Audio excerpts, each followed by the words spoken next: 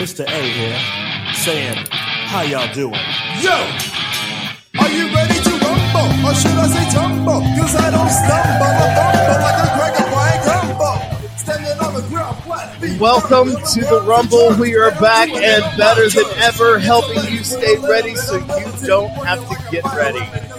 We don't want you sucker punch, so we're here each and every week helping you keep your guard up. I am Jeremy Lavelle with Remedy Claims Consulting, affectionately referred to as the Mouth of the South. Alongside of me, as always, is Mr. Brent Hooper of Max Claims, hanging out there in Baltimore, Maryland, and we just call him the Beast of the East. And finally, the consistently captivating, the bodaciously beautiful, the one, the only baby cakes, Miss Donna Lavelle.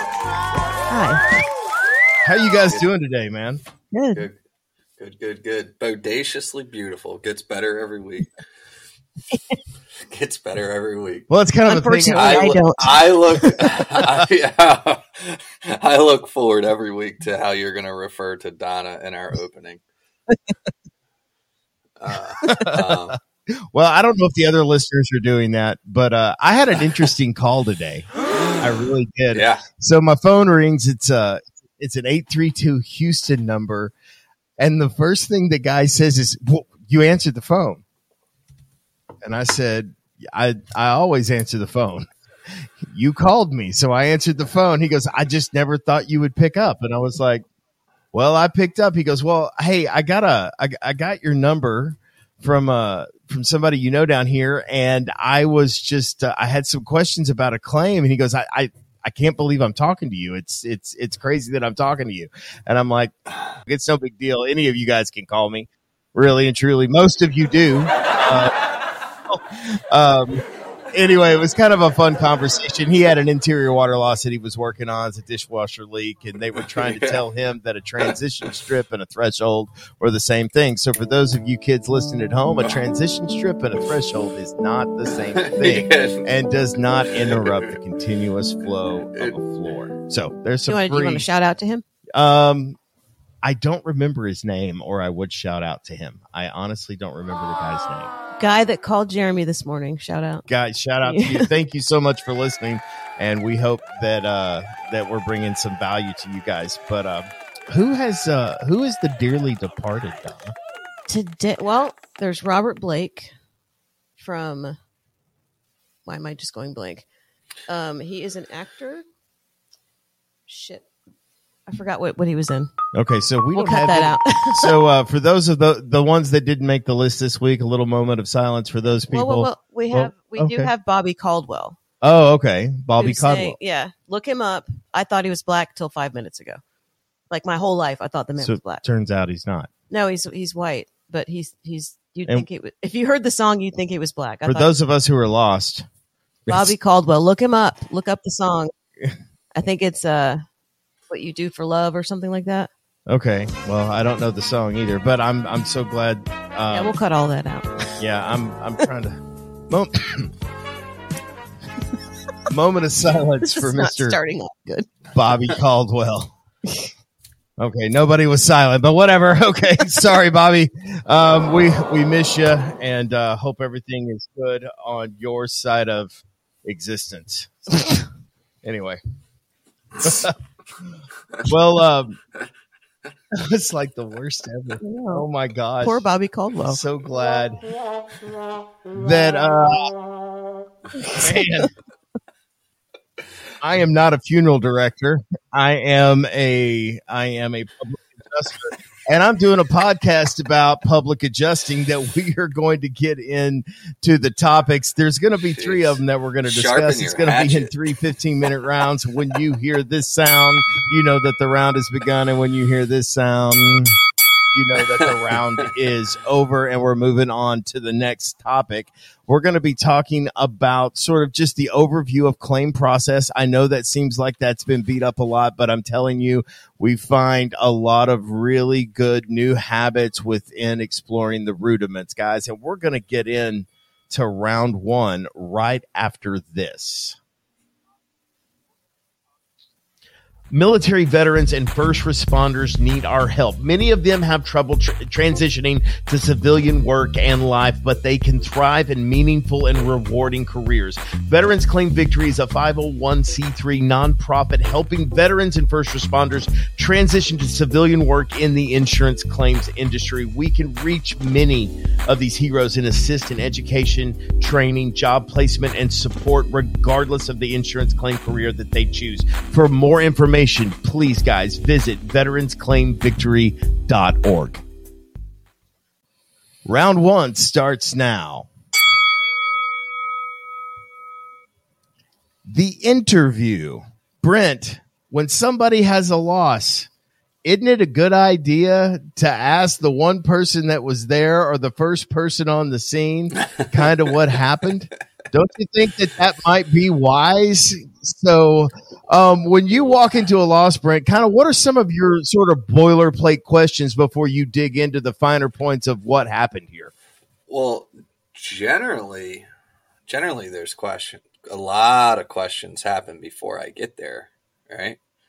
So I used to, and perhaps that's a little pro tip,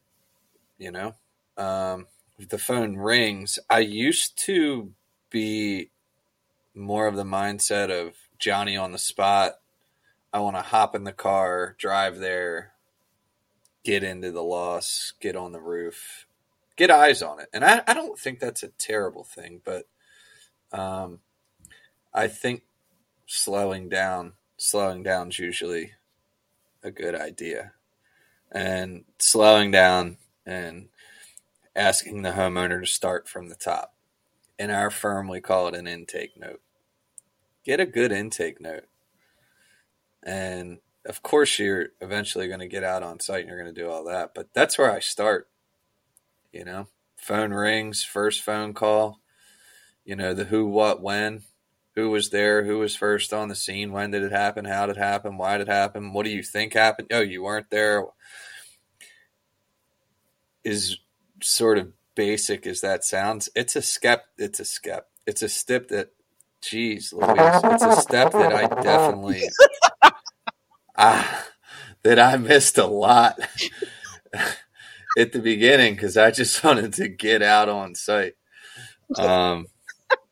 Next week we'll be doing 3 rounds on how to properly communicate with people. Yeah, that sounded like a cell phone commercial right there. Like I had bad service or something.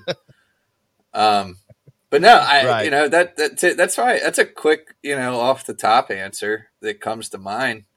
Get on the phone, get on your Zoom call, however you like to conduct that very initial interaction, and get some facts in front of you. Because what's interesting is by the time you get out there on site, whether it's the same day, that week, to do your preliminary on-site inspection, it's really interesting to take that initial statement, or again, as I call it, an intake call, take the intake call details and juxtapose it with what you see when you're out there. The way that you approach the loss when you're on site changes when you run an intake call. And the intake call, to be clear, doesn't need to be 3 hours long. You can get a lot of information in 10 to 20 minutes. So anyway, that's my initial answer, man. What do you think? What's sort of your, I don't know, what are you doing today that maybe you weren't doing, 2 years ago? Like, what have you learned over time? Well, when I first started when I first started handling inspections, in my head, I honestly thought that I knew what I was doing. That is the biggest thing that I can tell you is that and by and large, as it and you laugh at that, and the reason that it's funny is because I had done lots of inspections before. Of course, I know how to do it. Of course, I know how to inspect a loss. But it's so you go in there, and as an IA, we were really discouraged from talking to the homeowner outside of good customer good customer service, communication skills. Hi, my name's Jeremy. I'm going to be conducting the investigation for the for your insurance carrier, or I am with State Farm Insurance, or I'm with UPC Insurance. I'm with this person, and we're going to come out and inspect your loss. You know what I mean? And so you show up, you knock on the door, and you kind of just tell them what you're there to do, and I walk them through it. And even as an IA, lots of homeowners had lots of questions. And that's not really and so I would either direct them to the desk adjuster with those questions, and I had no problem handling them. And so I thought it was going to be kind of the same thing when I became a public adjuster. It's like I had a good working idea of how the claims process worked. I could tell them, how the carrier was going to respond from their perspective. I had a lot of information. The problem is that I was relying on the information I had rather than the information I needed to get. And so I think that that's one of the biggest differences about being a public adjuster. If you cross over from the IA world, you're the guy that's going to be there to answer questions. Whereas if you're a public adjuster, you need to walk in with a litany of questions, whether it's, even repeating some of the questions that you had in the intake call. Those are all great questions. Just depends on how you set your workflow up. But one of my biggest ones, that I learned to ask is, why do you believe you need to file an insurance claim?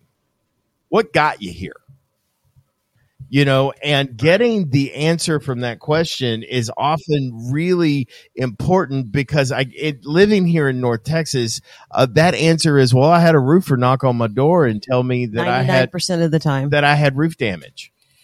Now, that very well may be true, right? But they were completely unaware of the loss, and probably up to this point, many times haven't even viewed the damage that has been done to their house, what that damage means, what the ramifications of not addressing that damage are, and in fact, even it being properly identified as the damage of the peril that they're being told that they've experienced. So that is one of my big ones, is how did you get here? What made you think this? You know what I'm saying? And finding out how they got the information.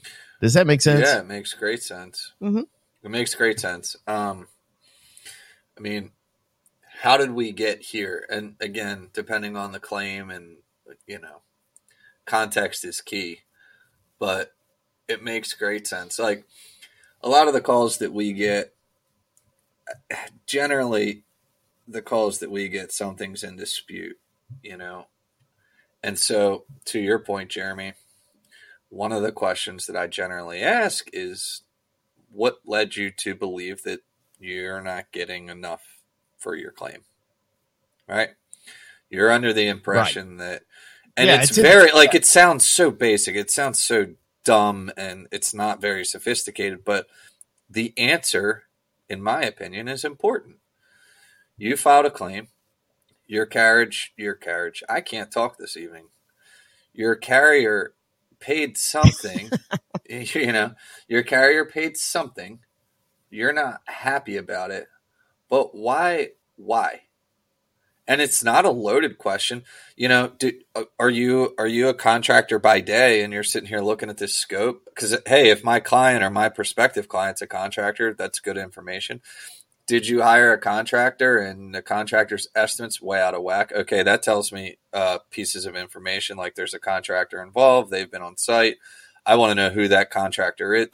So when there's something, a discrepancy, asking why or how did you arrive at the conclusion that it's not enough, again, back to your point, is, it's really informative. The alternative is, or excuse me, not the alternative, or you ask like, hey, how'd you arrive at that? Or what makes you think the carrier's, not paying enough? I've had homeowners flat out say, it just doesn't seem right. They're not 100% sure. They're not really Most going of the time off on information. Say that again. Sorry, they're going off of information that was given to them, and most of the time they haven't even seen the damage. They don't even know what it looks like. They're just telling you what the roofer or whoever told them. Right, and I guess with that being said, sometimes it's just intuition for them. Well, I know my kitchen's all damaged and they gave me $5,000 and we replaced our cabinets, 3 years ago and they were $30,000. So I'm sitting here going, something isn't right. You know what I mean? So anyway, without getting into the weeds, it's just that yeah, they're drawing from right. Like, knowledge. it's not always the contractor, or it's not always, sometimes they had a family member look at their estimate and just tell them like, hey, something's out of whack here. You need to call somebody. So it's always interesting to get their perspective on, hey, how did we get here? What led you to calling a public adjuster? One of the things I wrote down in the interview process is, here's a pro tip. This is super sophisticated. Everybody, I hope everybody's sitting down because it's going to blow your pants off. But slow down. Slow down. I over time, talking to hundreds of homeowners, I had something crystallized for me a long time ago that was like, when I'm asking these simple questions, because I'm interviewing them, it's part of my investigation, which we'll get into in round 2. I'm just trying to wrap my arms around what the circumstances are. And something that dawned on me is a lot of what the homeowners have to say makes a lot of sense. Also, a lot of what they have to say doesn't make sense. And it's not because they're lying. It's just, it doesn't make sense. And as you dig more into those things that aren't adding up for you, the picture becomes clear. But you got to slow down to kind of get through that stuff. Anyway, yeah, a lot of times what they're saying makes a lot of sense. Their narrative makes sense. The things that they're claiming make sense. There's also a good portion of it that's going to feel dissonant, at least as they're saying it, and you're trying to like connect all these dots and like get through it and rush. And next thing you know, you got a half-ass explanation of the loss, and so slow down. Do you think that's pretty sound advice? Well, yeah. Well, I do. I really do. And I don't want to go on this big whole rambling thing, but the point is that you need to have some boilerplate questions ready. And those boilerplate questions are going to be very, related to kind of your process of claims handling. So I don't want to sit and criticize and tell you there are 5 simple things that you need to do when you're conducting an interview with an insured. I'm not saying that, because your questions need to be directly related to your workflow and your process and your, very related to what comes next. Because, as I interview a homeowner, I always ask them, I was like, hey, how did you get here? Okay, a roofer told you to do that. That very well may be true. Let's go ahead and conduct an investigation and let's get some corroboration going here. You know what I mean? I'm not saying your roofer's wrong by any stretch of the imagination, or they've had some experiential knowledge. Maybe they were just sitting in there and they heard, hailstones hitting it. And so they filed a claim and now the insurance carrier has denied the claim or whatever. Now that's a very common thing that I see here when there is damage present, or there's a lot of different ways that we get to the point where we get involved, whether it's to, a alternate dispute resolution kind of involvement, whether it's just a pure representation. I don't have time to deal with my insurance claim kind of involvement. And then it has a whole lot to do with maybe it was a referral and the last time they had a bad experience with a claim. So we just kind of want to get all of that history, and there's a couple of questions that I make sure that I work in there is, how did we get here? Have you ever filed a claim for this before? Have you ever filed a claim before? And tell me what you believe is damaged and what you think is going to be an equitable settlement. And I'm not talking about money, because this ain't The Price is Right here. What this is what do you believe is damaged, right, and what is it that you're wanting to claim? Right. And then once I ask that question, my favorite question after that is, and what else? Right. And what else? Pretty good. That's pretty good. And I can tell you, you know, and it's amazing how long they will sit and talk to you about the and what else, because they're really trying to envision themselves in the situation of this loss and what this might mean to them, you know. And it's like, what else did you hear? What else happened? Oh, and I noticed that my trampoline blew over. What else happened? Well, and I think that there might be a leak in my closet. What else happened? And whatever the case may be, you know, whether it's, you know, a roofer came in and when he started looking, he showed me this leak. And so now I know that there's a lot of damage. And so these sort of things, and what would you want to see as a good resolution? What do you think is a fair and equitable settlement in your eyes? Because it doesn't really matter what I think. You know, I can tell you whether or not there's coverage for what you want to see happen, and I can tell you whether or not there's coverage. But I cannot define indemnity for you. And I think that that's the biggest reason I ask these questions, is because I am trying to get their definition of what they believe made whole is. And I think that that's what I'm really trying to gather out of the interview myself. I ran a preliminary interview. Shameless plug, MCS is growing. And we're interviewing candidates, like, you know, public adjusting candidates. And anyway, short story, I was on the phone with a young lady yesterday, and I actually, you know, I said that to her, that statement of, you know, I am a public adjuster that sort of has the mindset that at the end of the day, only a policyholder can define for themselves what indemnification is. Now, look, I know that people yell at me about this, but the idea of what they will be satisfied with is really interesting. And to tie it back into this thing, it's like, hey, what are you looking to get out of this? You know, what will make you happy? Because as a PA, one of the trickiest things for us to do is properly set expectations for someone that has gone through or that is currently going through an insurance loss, right?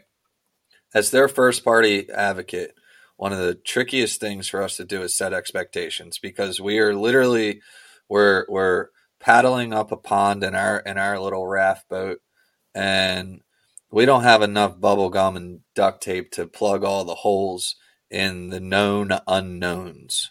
We don't know how long it's going to take. We don't know how much the carrier's going to pay.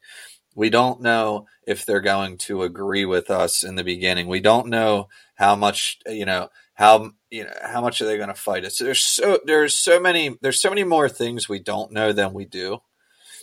And yet, one of the things that we can sort of find out at the beginning when we're interviewing a homeowner and having those preliminary conversations is to kind of get a rough idea of what their expectations are. What do they want? What do they think they want? And we can tailor the way that we set those expectations through, sort of coordinating their answer with what we know to be the facts at the time. I think I kind of went around the barn to get to the hay there, sure. But I was, I couldn't agree more with you when you said that, like, only homeowners can kind of decide, what works for them or what doesn't. It doesn't mean that what they want is right, or what they want or what they expect is owed or any of that, but I think it's important to know what they're hoping for on some level. So, well, especially as it pertains to setting their proper expectations, right. I mean, I've run into plenty of homeowners that have the same kind of floor downstairs as they do upstairs and think that it's all got to match right. or whatever. Right. And I don't even want to get into but there is no place in me that believes that the carrier owes for that. There is some place where the carrier has drawn some very clear boundaries as it pertains to visual interruption, as it pertains to material changes, those sorts of things that I agree with. You know what I'm saying? It's like sure. People, and I'll just kind of give you an example of what I'm talking about. You have a white wall and you have a white casing around the door, and you use the same color paint for both. Okay. I'm just giving an example here. I'm not talking about method.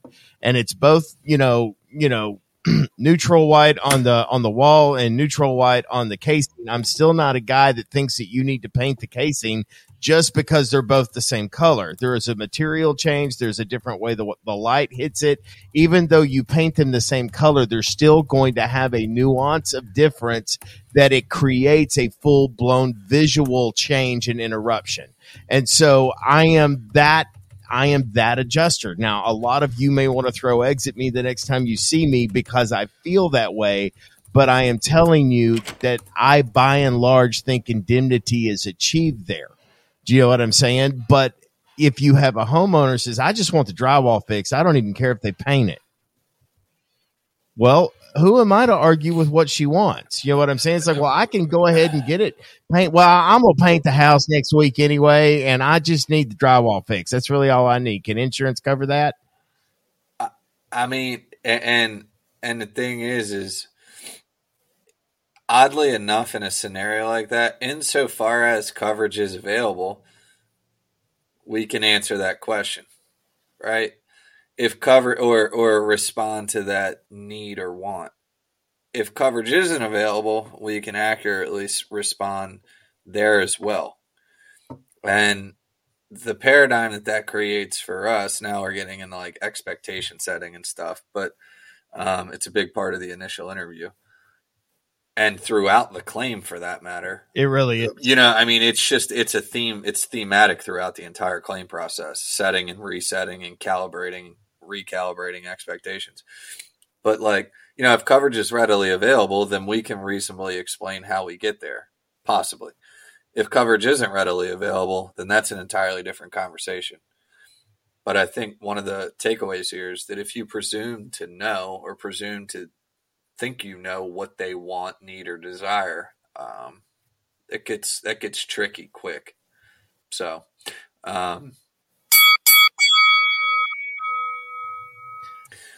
I guess just to kind of put a bow on this, Brent, it's really important that you have these conversations with your homeowners, and I would also like to add that the homeowner may not be the only one that you need to interview. If there's already a contractor involved, you definitely want to figure out kind of where he's headed and what he's thinking and what those expectations were with the homeowner, what he thinks as a professional contractor, you know, as he wants to see, and what the repairs are and how you can, you know, kind of go after that from a claim strategy standpoint. So these interviews are really, really important in how you unpack those, and don't try to rush through them is my final thought on that. Make sure they get done.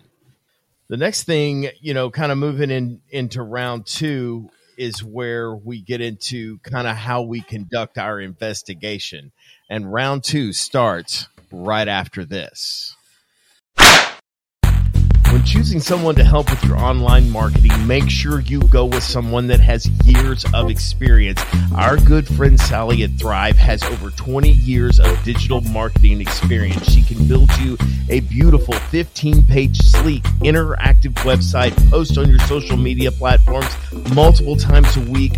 She can do a video, an amazing CRM to manage and maintain and nurture your clients' text, email marketing, review generation, a business listing on 60-plus search engines, including 3 voice networks, appointment scheduling, estimates, invoices, payment processing, and more. She will also create for you on Google, a Facebook page, in Instagram, Twitter, and LinkedIn. If you need these for your businesses, she'll help you create those pages on all of those sites. If you already have these pages, she'll optimize them for you as well.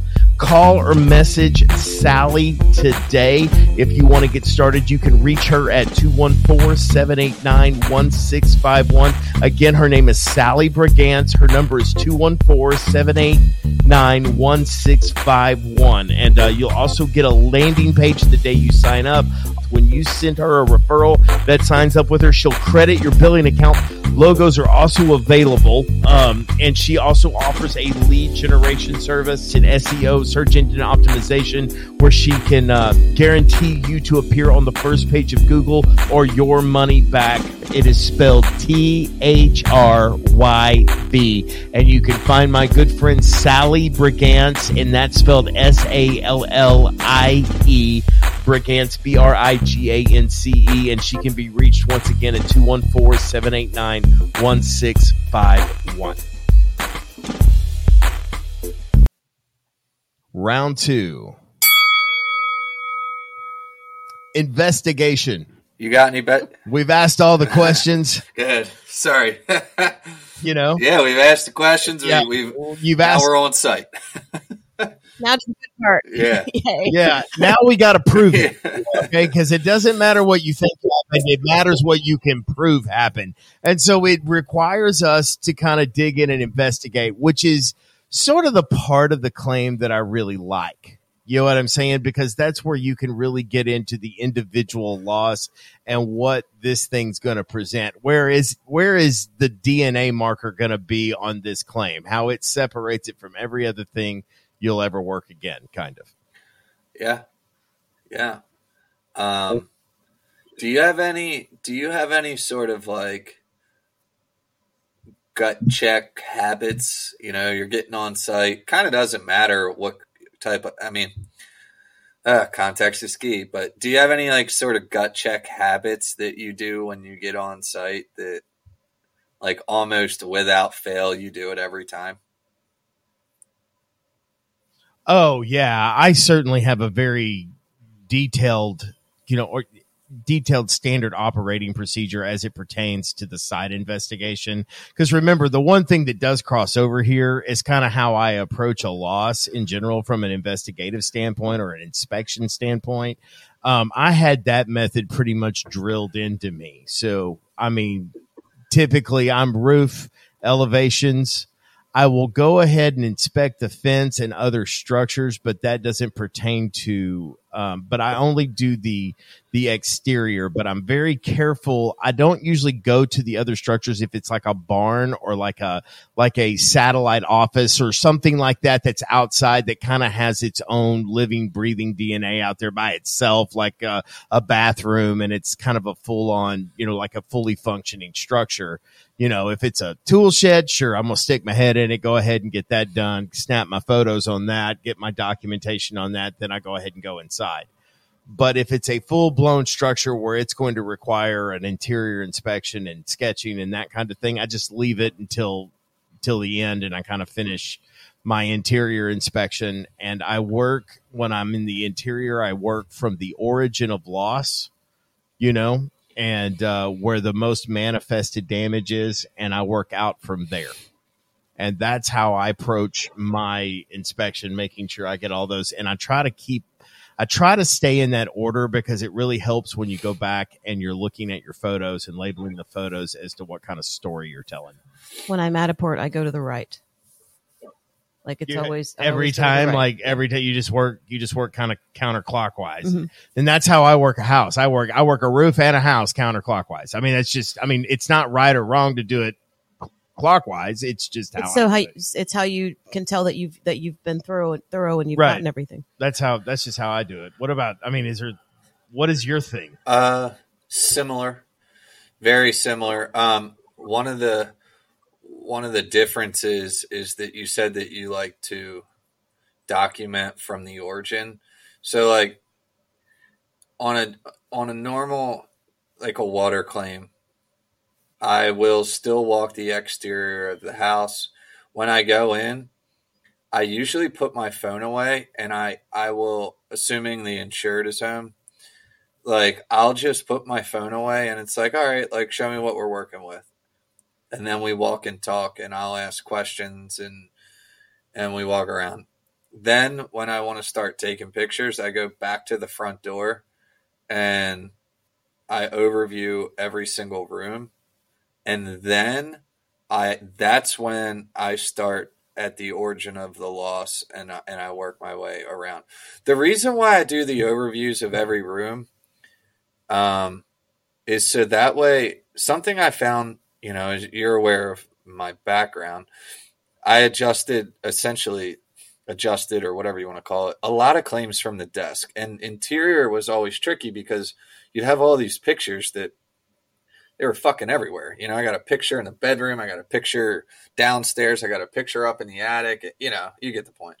And so one thing that I started doing was like, I wanted my first, 30 to 50 pictures to literally static photos, to literally provide a way for someone to walk through the house and I could explain something to someone through that photo progression. So that's kind of where that habit came from. Right. Yeah. If that makes sense, right?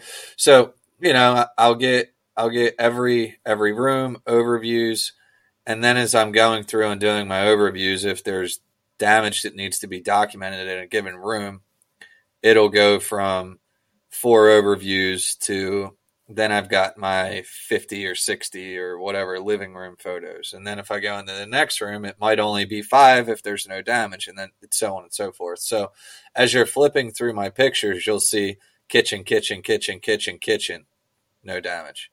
Living room, through 50 damage with, and then I annotate them. Because I Matterport everything too. But just from I guess that was a long-winded thing. Can I stop you? Yeah. Can I have you kind of wind back to Matterport or whatever? How crucial do you feel like, not Matterport, this is not a plug for Matterport, I'm talking about the element of being able to do a 3-dimensional scan as it pertains to either presentation, or do you feel like it is useful to you outside of the proof of loss? It just helps you kind of stay familiar with it. Where do you land on that line, so to speak? I think it's critical. Again, it's not a plug to Matterport. There's similar platforms out there, but I think it's critical.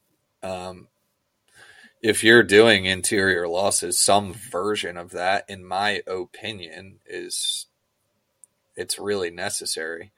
So if we're talking interior, pre-MIT, post-MIT, those Matterports are really important. They've been the difference in the claim before. In fact, I just settled a claim. I agree. I just settled a claim less than 60 days ago where, we were fighting tooth and nail. They were trying to deny things, and I'll spare the details because we're not doing case studies right now. But the bottom line was that Matterport, I had probably 700 or 800 static photos that were all timestamped, but it was the Matterport scans that did the trick. So again, without getting into too much detail, that would be my answer. Yeah, I think it's really important. I think it's tremendously valuable. Yeah, that's how you never miss a photo. Well, as a passive investigative tool, as opposed to a destructive investigative tool. You know what I'm saying? Like, I think it is so good because it really preserves a moment in time. It obviously freezes a moment in time, and then it kind of keeps damage from perishing. It preserves sort of the evidence that you need at the time of the loss, or at least as soon as your involvement was in there, you could see those things, and it preserves those things. That's what I like about it. If you ever needed a picture, every picture you ever want is there. Sure. Do a screenshot. Right. So I agree entirely with what both of you said. The thing I would add is orientation. So how many times have you been on you're working through settling a claim, and you have a particular line item that your static photo just doesn't capture the orientation of something. The orientation of the damage, you're walking up a staircase and you're trying to show the orientation of like a bump out in the ceiling as it relates to the stairwell ceiling and how that ties into the hallway, like shit like that. You can't capture, capture all that in a static photo. With a Matterport, the likelihood that you will be able to illuminate the orientation of damage in some sort of weird or unique circumstance is a lot higher. That's why that's my thing with Matterport is the orientation. I could have, I've done roof claims where I've got 1,500 or 2,000 photos. What's really interesting is a freaking a drone that has video. You know what I mean? The orientation of things happening. Yeah. The Matterport is the closest that you're going to get. And Right. you can see every angle. Yep. Well, and I would also say, Brent, you and I have worked claims together, and I'm going to go back to the Hurricane Laura claims that we worked. You know what I mean? And when we were fortunate enough to have Matterports for the vast majority of those properties, and how we were able to look and see.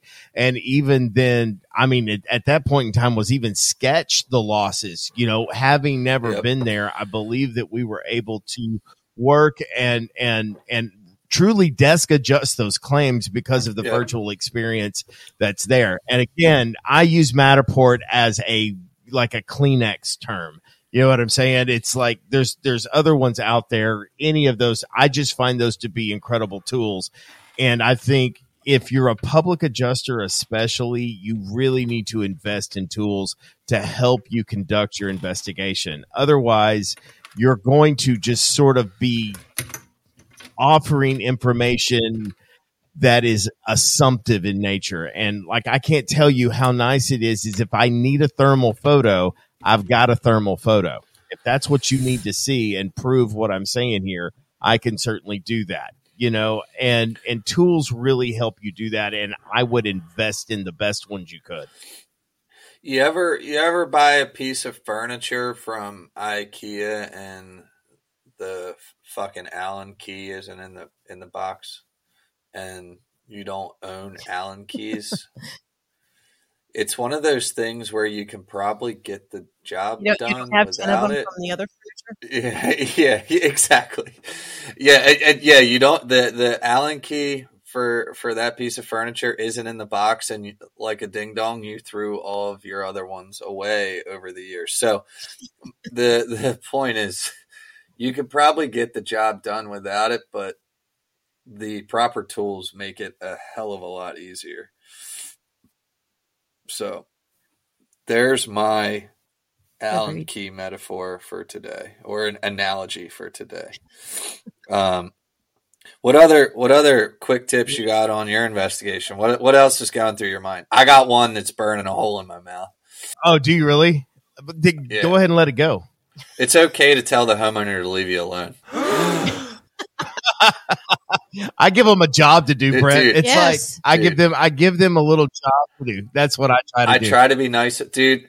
Or you have them initial walkthrough. Yeah, it's like, So they yes, have to show you that's everything. yes, that's why I do. Okay. That is part of the reason why I do that. It's like, all right, this is your opportunity to talk, and then I'm like, okay, if you don't mind, I'm just gonna disappear in your house for a while, because like every time I don't do that, I leave and I end up pissed off. You know, I was just there for 90 minutes. I felt like it was the longest meeting ever, and I was so productive. And I look at my pictures and I get immediately pissed off. So that's a pro tip. It's okay to tell the homeowner to leave you alone for a little while.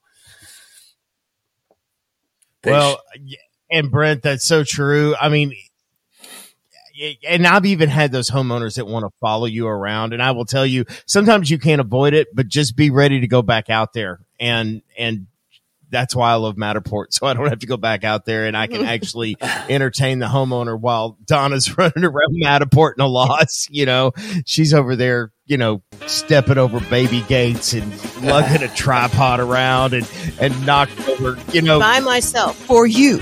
you know, For you. messing with farm animals, and you know, and I'm over there talking to the homeowner. So how much you get for this thing, you know, and just entertain, well, the claim and this and the carrier and that, you know, and it's like, we'll get a contractor in here, and Donna's, you know, fighting off a gorilla in the background. And, you know, but it's those homeowners that want to, if they need to be entertained at some level. And so just be prepared for that. I am so thankful for a gentleman by the name of Andrew Sullins, who does my exterior inspections for me. The guy is a wizard when it comes to exterior inspections, and he probably is one come to interior inspections, but I just haven't worked one with him really yet. But I am so thankful to have that guy. And man, just because you know how to do it, you know what I'm saying? And I can appreciate you doing that. But you got to kind of figure out the role that your client wants, but it doesn't give you, the latitude to give up on an investigation. And so you've got to get those done, whether you're using experts or whether you're doing them yourself. I always look for corroboration anywhere I can find it. You'll have stuff on the internet that will help corroborate your thoughts and investigation. And then 2 heads are better than 1. And then experts and, the experts are great. And I love when an expert is required, like if it's mold or something like that, it's like this entire scope has just now been lifted off of my shoulders. Yes. I am so happy to work any mold claim anywhere because it's so taken off of my shoulders as to what has to be done, assuming that there's coverage. I don't have to argue this. Yeah, I don't have to argue this. And those are always nice. And they're easy to kind of get your exhale and get that deep cleansing breath while you go work a claim that's really not required you to negotiate scope. That's handy. Donna just said something that's so freaking true. The idea that 2 heads are better than 1. I can't tell you how many times I've been on a loss. And I just I have an understanding of what's going on, but I'm trying to identify a particular finish or material and I don't know what the heck it is. And so my little pro tip on that is make sure you have some way, whether it's Facebook calling or an app on your phone to video chat with somebody. Cause Jerry, I don't know how many times I wouldn't even say save my ass, but it's just helpful if you're on site and you got a couple people that you can call and be like, hey, dude, let me show you something. And you can show it to them in real time, on FaceTime or whatever. Your phone. Yeah, literally phone a friend. It's so helpful when you're out on site and you're kind of racking your brain trying to figure something out to just be able to hop on a quick video call and show and in my experience, assuming, one of my people in my brain trust answer the phone or answer the call, it's you're on and off the phone in 5 or 7 minutes. Hey, what is this? Or even if you just want a quick opinion, what is this? Or what do you think about that? And let me show it to you. Okay, great. Well, here's my opinion. All right, cool. That's what I was thinking. That's just another stupid sort of. What's that?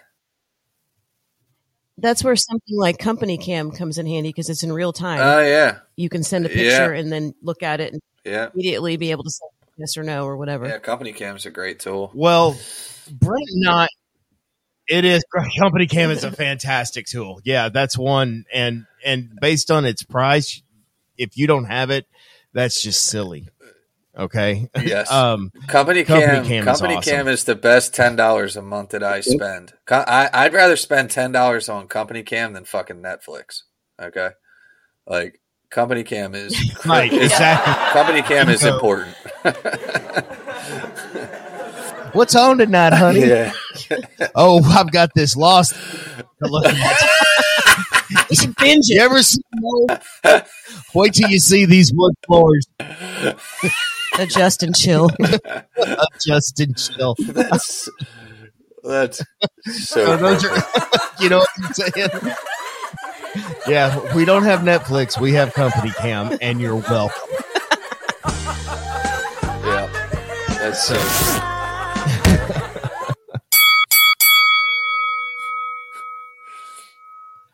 So we kind of wrapped up the investigation there thing. That was a lot of fun. And we're going to get into what it's kind of like to negotiate because round 3 starts right after this.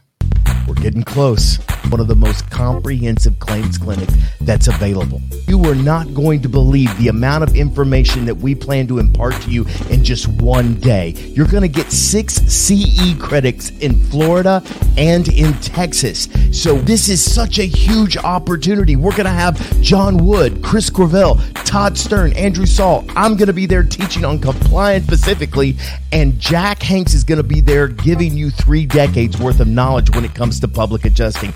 Don't miss your chance to be one of 100 people. Guys, the tickets aren't going to last long. I fully expect them to be gone in the next day or two. So now is the time to act. Don't delay. Don't think it's going to be available the day before.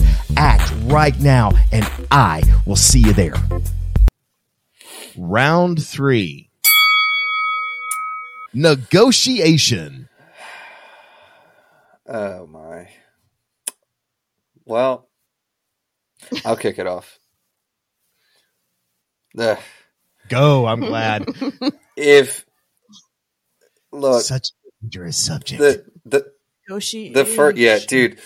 One of the things that I try to do at the beginning of my involvement. Again, I speak under the pretense or pretext of not being the first call. So usually I run my interviews, my intake, preliminary inspection, and usually at some point while we're getting our claim packet put together, usually at some point, Yeah.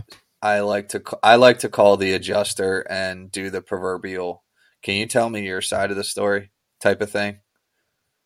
And I like to, usually, not every single time, but I usually like to call, figure out who's assigned, get them on the phone, and it's the proverbial, like, take their temperature, let's do some butt sniffing, what's going on, what did you see, were you even the person that went out? Like, it's the question you said at the beginning of the podcast, how did we get here? So I'll bounce it over to you. I mean, that's something I like to do. I find it helpful. Do you do that? I do a version of that. Right. Is what I do. Often if I'm brought in to settle a dispute, then I know the first rattle out of the box, I've got to discredit the carrier's efforts up to this point, because basically I'm pushing them in a direction of essentially proving by their own confession, and that's the tricky part, that they had not conducted a full and complete investigation. And so therefore, yeah, no, and so that's really kind of my motivation to get in there. And so if I can do that by basically cutting their legs off, you can't have an argument if you haven't studied the case. You know what I'm saying? And it's like, I am going to win this argument just simply because I'm way more prepared than you are. Do you know what I mean? Have you ever tried to tell a vegan they were stupid? You know what I'm saying? They're going to tell you every murdered animal story. They're going to tell you every preservative that you eat and the enzyme and how it's going to cause your nostrils to turn inside out or something like that. And You know what they do to that chicken? I don't know, and but it's like, delicious. Even after they do that to that chicken, then meat and it's like, look, I get it. You know what I'm saying? So it's, I just, when you get into and I actually lost my train of thought on why I was talking about vegans. Like, you're not going to convince me. Like, yeah, and then they have this argument of stuff, and what I'm saying is getting into an argument where somebody's way more prepared to have the argument that vegans aren't stupid. Like, they've studied this. They talk about it. vegans have been waiting to get in that argument every day. They're baiting you into the argument with, I'm vegan. Or whatever. And I love all you vegans out there. I'm really not talking about you, but it's like, that's what I know, that I am not prepared to go into an argument against a vegan because they are going to be way more prepared than I am. And that's the situation that I'm in with this desk adjuster right now. It's like, look, dude, I'm the vegan here, and I'm about to tear you 7 ways to Sunday, and you're just not ready for this. And so, I'm going and I do CrossFit. So, and I stayed at a Holiday Inn Express last night. So there's all of that. And you're just not really ready to get into it with me, and I can prove that the bagels are $189, and it's like, I've done my work, I've done my research. And then even as it pertains to eliminating their their efforts, you know. And if you want to know how to do that, I do coach, but I'm not going to get into all of that right here, right now. And I do At your claims coach on Instagram. Yeah, at claims coach on Instagram. Shameless and plug. So if you want coaching, I can get into that. But anyway, what I'm driving at is you get in there and you start asking these desk adjusters questions, whether you're disqualifying them. And I use the ignorance card all the time. It's like, I haven't had a chance to look at the policy. You haven't had a chance to send it to me. I just need to confirm some things. And then I go in and I walk them through sort of the relevant coverages as I see it on the loss. And then I get sort of their interpretation. Well, what do you think it means right here?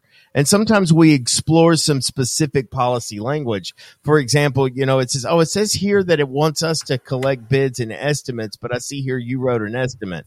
Can you please explain to me what your goal was to write an estimate? And I've been over this in previous episodes.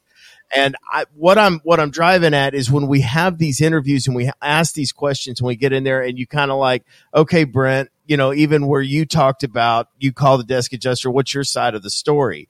You know, I really try to, you know, kind of ask my questions that appear to be more innocuous, because when I've asked the guy kind of what's your side of the story, he tries to start pre-negotiating the claim, you know, or talk about all of the arguments and all the places he feels already defensive. So my number one goal is to disarm their defensiveness. And if they don't have anything to defend at this point, then they tend to give you less biased information. And that was talking about running around the barn. I ran around the barn, came back around the other side, and then I found the hay. No, I mean, I don't disagree. You know, I say all the time, there's different approaches to this stuff. And I feel like ours is very similar, with the differences being no less than the splitting of hairs, right? One of my goals is I want to know the disposition of said adjuster. It's because, again, adjusters change, right? And you've got the field and you got the desk and you got this and you got that. And this manager looked at, who knows, man. And so one of my sort of preliminary goals is to try to get the lay of the land from the perspective of the carrier.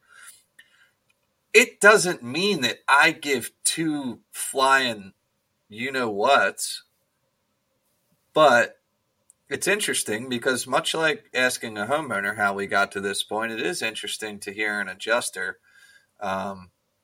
sort of spout off everything they think they know. And that the answer to that, I find it to be a very innocuous question. It's like, look, the homeowner hired me. You know what I do for a living.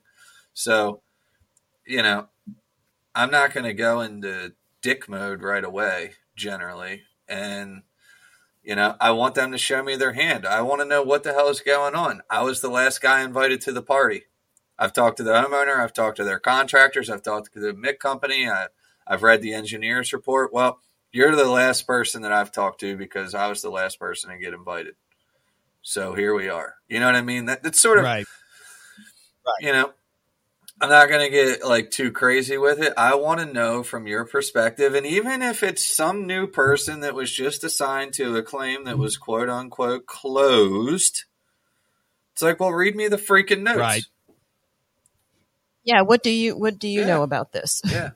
Have you opened it yet? Have you looked at it? And sometimes through that exercise, I can end up building some rapport with the adjuster and approach it more like, all right, well, that's cool. Thank you for sharing. I'm going to send you an email. It's going to have this, and this with a bunch of supporting documentation. Can we schedule a call for, how many days do you need? All right. Can we schedule a call for this coming Monday and kind of go through this and problem solve? And again, the word negotiating is sort of misleading. It's the word that we use, but it's not necessarily how I'm treating it. I'm not really there to negotiate per se. But unfortunately, us getting our job done is sort of contingent upon having an adjuster that is either A, willing to speak sensibly with us, or B, they are not willing to speak sensibly, in which case we need to get them removed from the claim. So I don't necessarily like the word Usually negotiation. you realize that right away. Right. Exactly. Yes. I agree with you. I don't like it either. You know, What did you say, Donna? I said usually you find out who you're dealing with pretty quickly. yes. And so Right. again, Yes. this Yes. sort of preliminary negotiating call strategy, whatever you want to call it, that's kind of the idea, you know. Who am I going to be working with on this? What's their disposition? What kind of facts do they have in front of them? You know, there's a big difference between talking to an adjuster that went out, inspected it, and wrote the initial estimate versus some desk adjuster that knows as much about the claim as the man on the moon. Right? Contextually, there's just differences there. So anyway, what else you got? What other stuff goes into your negotiation bucket that, you know, you find this is helpful? do as much in writing as you possibly can. Yeah, That's what I'm going to I say. agree with Is that. make sure you can. You know, I'm not saying that there isn't an occasion to get on the phone and talk with the desk adjuster. I do it because sometimes you can establish a really good rapport with them. Yeah. Do you know what I'm Yeah. saying? Like you can establish a fantastic rapport that ends up working in your favor. You know what I'm saying? And I'm working a claim right now that I've got a lot of really good rapport. A couple of different claims where the me and the adjuster are kind of in lockstep on this thing. Not everything has got to be contentious. And I will tell you, when they like you, they will listen to your explanation and it just sounds more plausible. And You know what I mean? You can kind of build a rapport by asking them about stuff that doesn't have anything to do with the claim. Like, where are you working out of? Oh, I'm working out of Baltimore. Oh, how about the Raven? You know, you can pretty much build a rapport just by simple conversation. Right. I usually try to do that even with the field adjuster, but I'm a pretty gregarious guy anyway. I'm a pretty smiley, shake hands, let's have a good time, let's laugh and joke, commiserate where we can, and let's be as friendly as we possibly can, and let's get this thing settled. You know what I mean? Right. I can, but sometimes people are just looking for a fight. I'm never looking for a fight, you know, but sometimes people are just looking for a fight, and that's what they want. There's a phrase for that we learned today. Yeah, it's called negativity bias. Yes. It's a Yes, Sarah negativity Parker bias. taught us about negativity bias. So, there was when you're dealing with a negativity bias, the best thing that you can do is basically diffuse them by letting them know you understand where they're coming from. I completely understand how you got there. You know what I'm saying? I completely understand why you're coming from that direction. But the problem is what we're not looking at all of the pictures here. And so you can typically incorporate where they're coming from into your picture.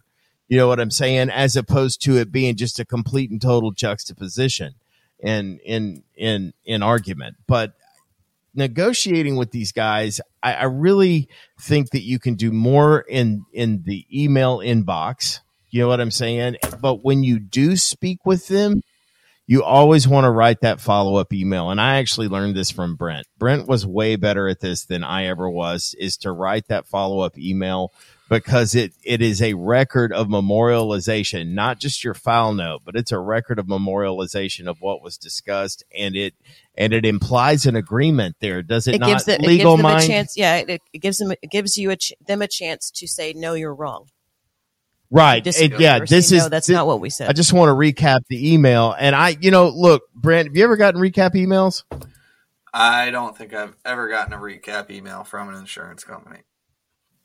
I'm talking about in business, just in general in business. Thank you so much for having lunch with me today.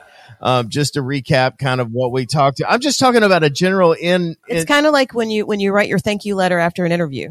Yeah, it's sort of like a recap. Just a recap. Most of the time when recap emails have been sent to me, I just look at it, I thumb through it. Yeah, it seems pretty good, and I let it go. You know what I'm saying? And I, by and large, feel like that's probably what a lot of desk adjusters do. They look at it. There's no real new information here. Nothing actionable by me at this moment. I'm good to go. I'm going to move on to the next file that I have to work today, and we'll worry about this later. But it doesn't change the fact that it is a written record That and they an received and an opportunity and to set the record straight. So those written communications are huge. You know, you got to write it in the file anyway. Nothing wrong with a copy and paste.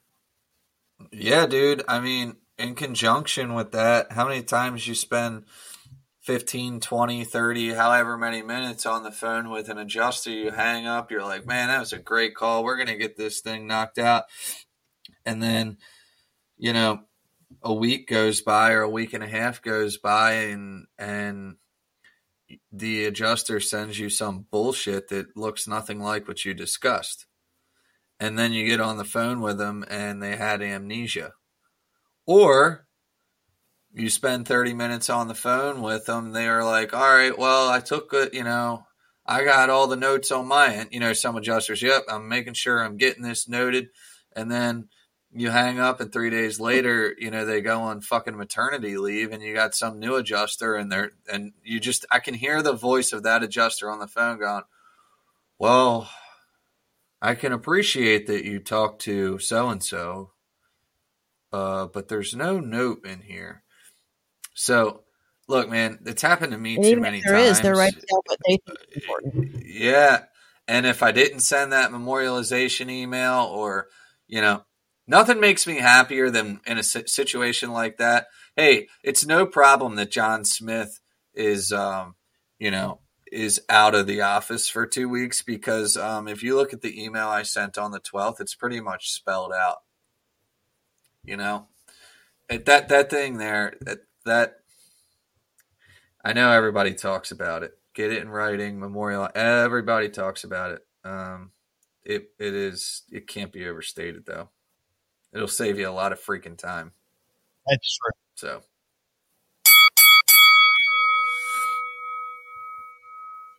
Well, that concludes round 3.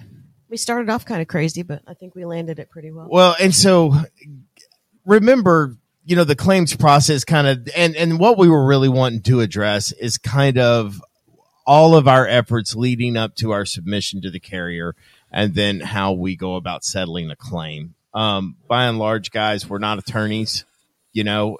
Don't try to be an attorney. I know that we have a propensity to want to argue what we believe is right and true. But remember this, just make your best efforts. Get as much information as you can. Remember, your intelligence will always be measured by the questions you ask, never by the facts that you think you know. So anyway, it has been a good one. Brent, you got any final words? No, that was fun.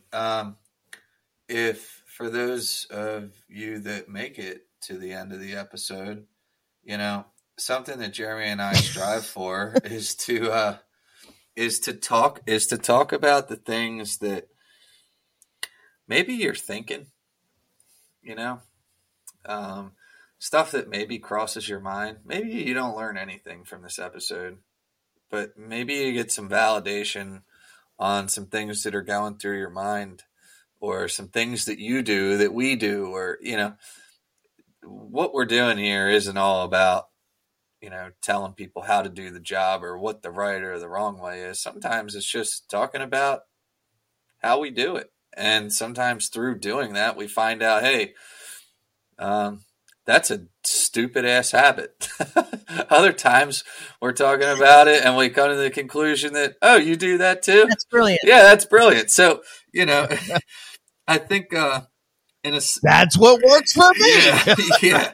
I mean, in a sentence, you know, just keep in mind that some of these topics, as rudimentary as they are, these are things that we're thinking about and grappling with every day. And so we're trying to share that stuff with anyone that's listening. So that's it. Years and years later, we're still talking about this stuff. So. Yeah. I find it valuable. Yeah. I find it all valuable. I can't say that I don't. Well, guys, That's all the time that we have. If you've enjoyed the show, please let us know in the comments below. If you didn't like what we said, please let us know in the comments below. We encourage you, please, to click like and subscribe. And if you find somebody that might need to hear this, I encourage you to share it. But we will be back next week. In the meantime, stay ready so you don't have to get ready. And we will see you on the next one. Got my hand on the hammer, ready to ram you like the fire slammer jammer. Yes, we're coming up, don't even try to diminish it. I won't start it, but I damn sure will finish it.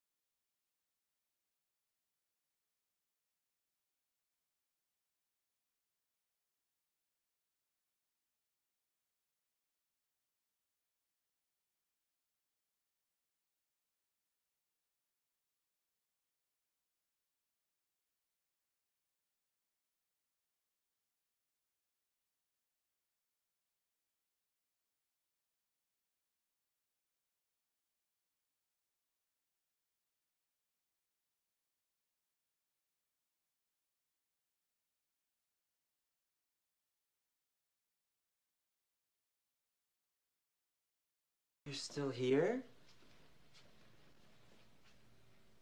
It's over. Go home.